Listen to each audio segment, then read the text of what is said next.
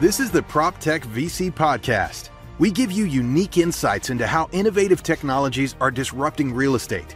We interview top entrepreneurs, investors, and knowledgeable experts to share the inside scoop in this fast-moving industry. It's hosted by leading PropTech VC, Zain Jaffer. Let's dive into today's content.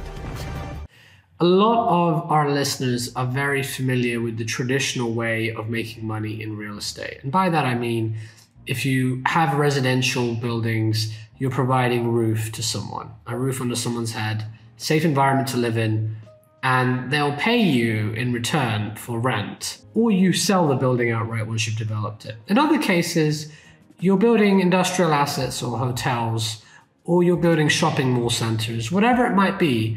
Most real estate is based on renting space out. And we're talking physical space, so someone can have the rights to occupy that space, manufacture in that space, or sleep in that space, or sell items in that space. Some of our listeners, especially in the commercial real estate sector, have assets that make revenue from advertising. Often, you have a big wall, and you can put a billboard on there perhaps, especially if the city allows you to and the regulations allow you to. Now you've got a whole new revenue stream. But most of our listeners, because that's a niche within commercial real estate, aren't familiar with that business model. So could you sort of educate some of our listeners first on how the outdoor digital advertising space works on physical real estate? And then I'd like to dive in a little bit into how that applies in the metaverse. But let's stay purely focused on the physical side right now. Yeah, so one really interesting thing that you said there is that there's actually quite a lot of friction, to be able to put a billboard or a screen on the side of a building. You need planning permission probably. There's a capital cost of doing it, which could run to the millions for large screen media. There's things like luminosity in terms of how bright they are at night, how close they are to roads, because people may be driving as they're going past them.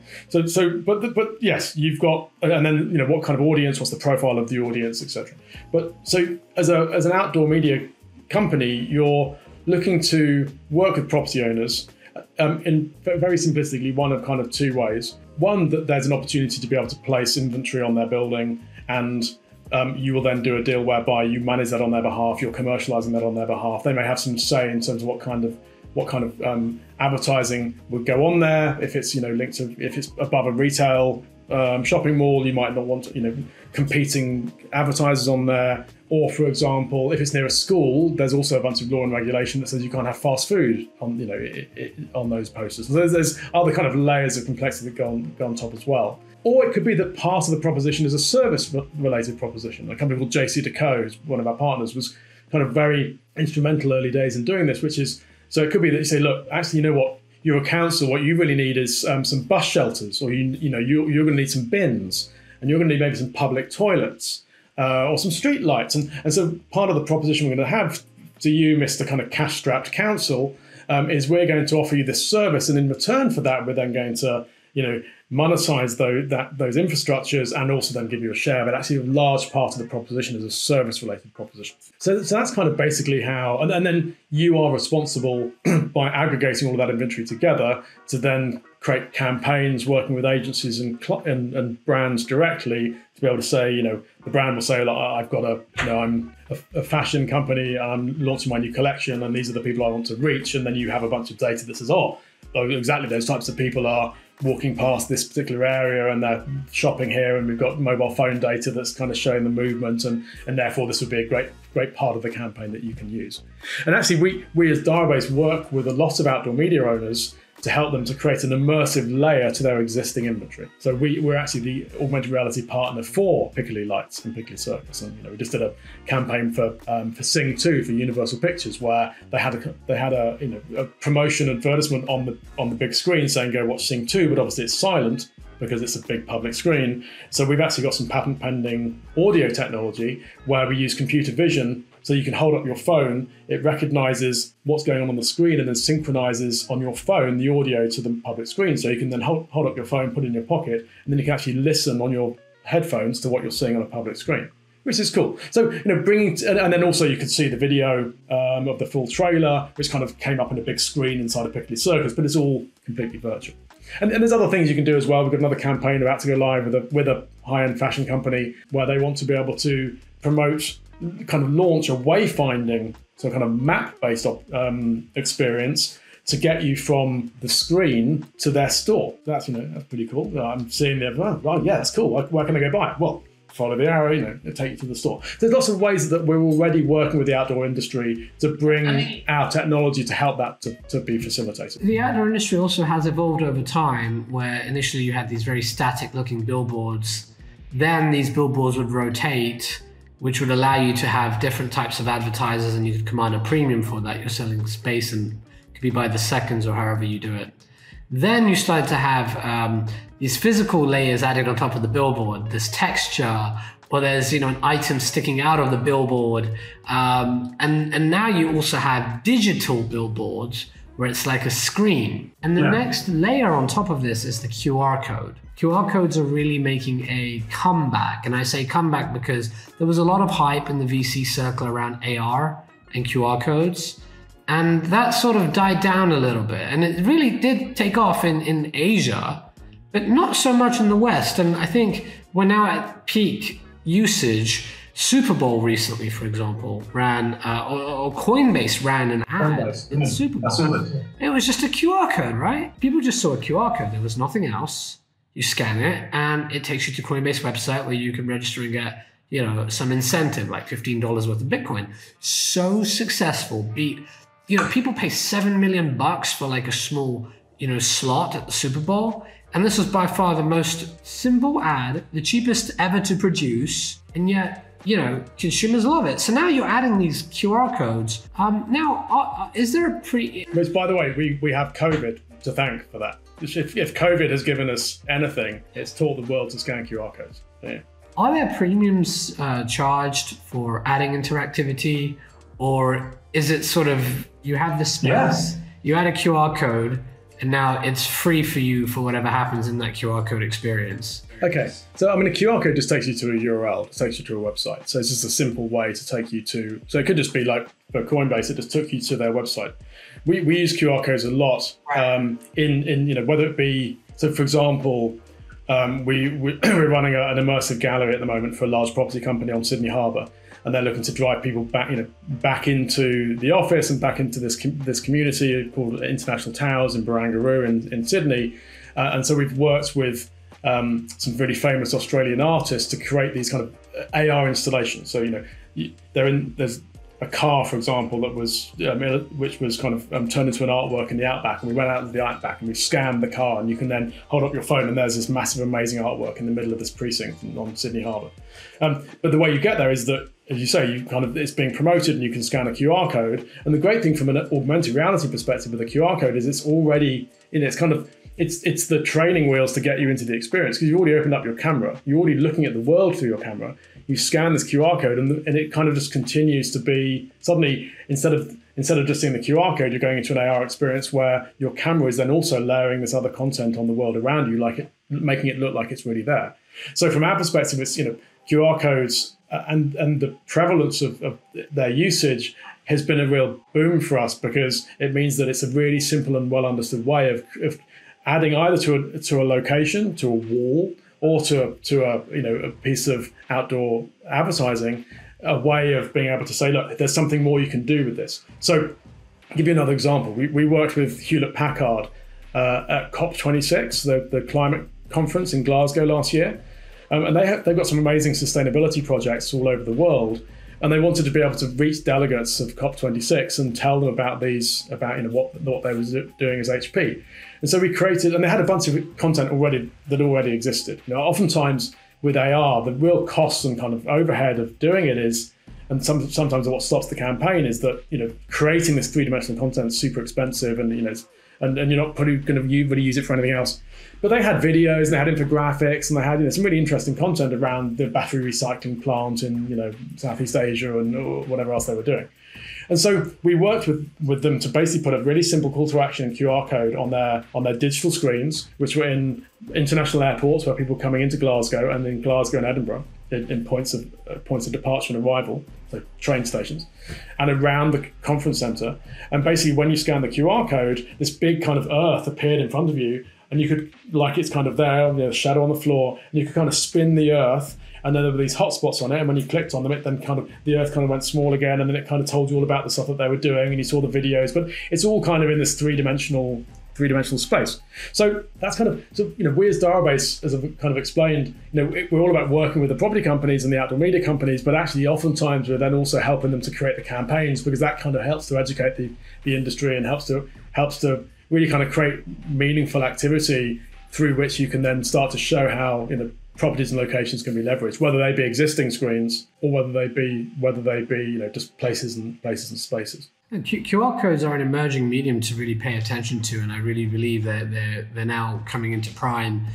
3 use cases I can think of: commerce, food, and property maintenance.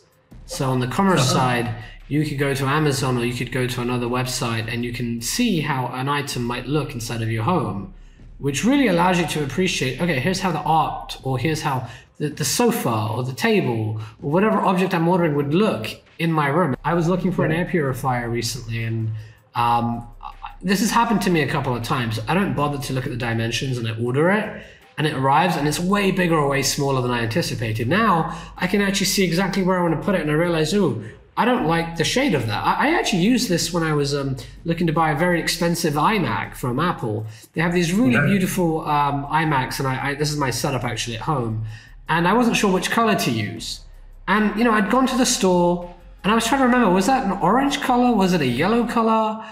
For those of people watching through video, I'm going to point, I don't know if this is going to cause some kind of mirror on mirror effect, but I've got 2 screens. I don't know if you can see, this is sort of, how it looks. And behind me, I've got sort of an interesting whiskey themed color, right? So I was looking for an iMac that would match the color of my environment.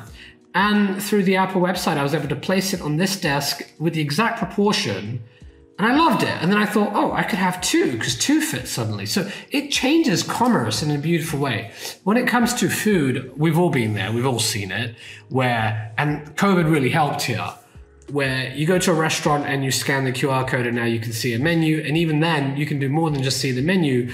You can order items and you can pay through that interface.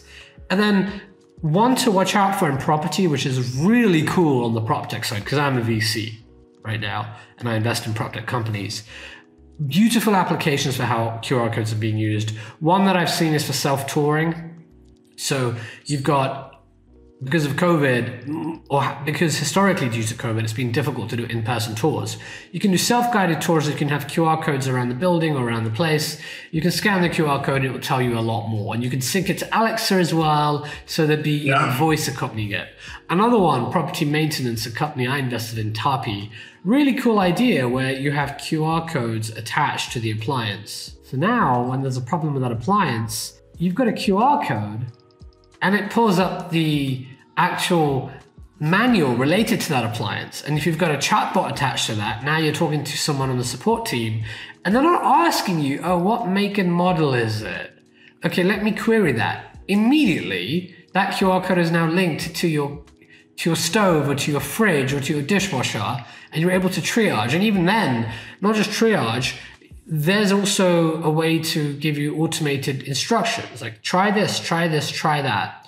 And this removes so much of the queries that come through that can be handled very quickly. 90% of the queries can easily be handled just by having AI or a chatbot show you, here is what you need to do to change the light bulb, or here is the settings you need to change on the stovetop.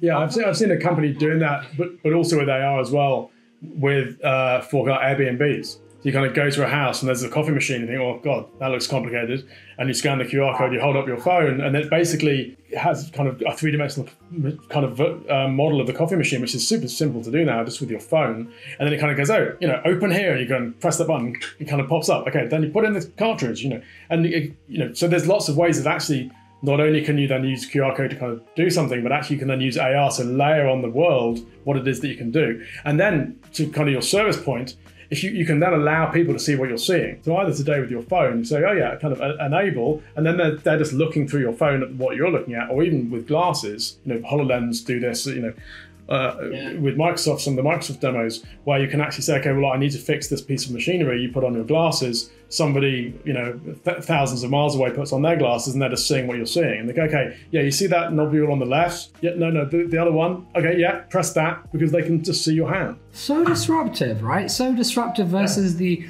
old paradigm of calling, or even the old paradigm of talking to an online chat or text message chat. Here you've got full connectivity, and a lot of our listeners, I bet half, probably want to or do have Airbnbs currently, and are probably thinking the amount of queries in property management that you get that can be solved so easily. And some people are so lazy, you have to send a maintenance worker out there to fix a very quick 5-minute job, can now be handled through AI, chatbots, or, just giving really smart support by having a QR code. One thing that puzzled me though, for any of our listeners who have actually been in the metaverse, I've spent quite a bit of time on these online platforms like Decentraland, for example. You'll go there, and this really tripped me up. I go there, I'm walking through this virtual land, and I see a billboard, and I see a QR code on the billboard. I'm like, hold on, let me understand. I'm here on my computer in the virtual world, and then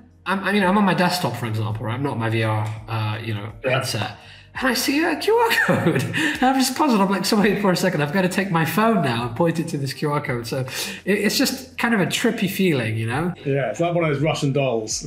Right, exactly. An experience is not an experience. So I think there's, the thing about technology for me is it's just got to make things better. There's so much technology that's been spoken about before where it's kind of a cool idea looking for a problem to solve. Whereas actually, I believe that AR, augmented reality generally, has a huge opportunity to just make our lives, as I said, some time ago in the conversation, more human, more real, more entertaining, more useful, and just solve some of the, solve some of the things that have previously got in the way, because you've had to kind of take something that's happening in life and then try and fit it onto a two-dimensional screen. Architects are a good example. Architects are now doing these amazing, CAD drawings and all these three-dimensional models, and actually oftentimes still then building something in cardboard to kind of show you what it looks like, which is kind of odd in terms of creating these models. But then also you then see most of those things on a two-dimensional screen. So you're trying to take all this three-dimensional content and put it onto a flat screen. Whereas actually augmented reality, and to a degree also virtual reality, allows you to then experience that in 3 dimensions. And just the human brain and the way that we understand space can allows us, a little bit like your Mac, allows us to kind of be able to make better decisions, because we can we are spatial beings, and it's difficult for our brains to be able to take something that's 3 dimensional and really get to grips with it in a 2-dimensional screen.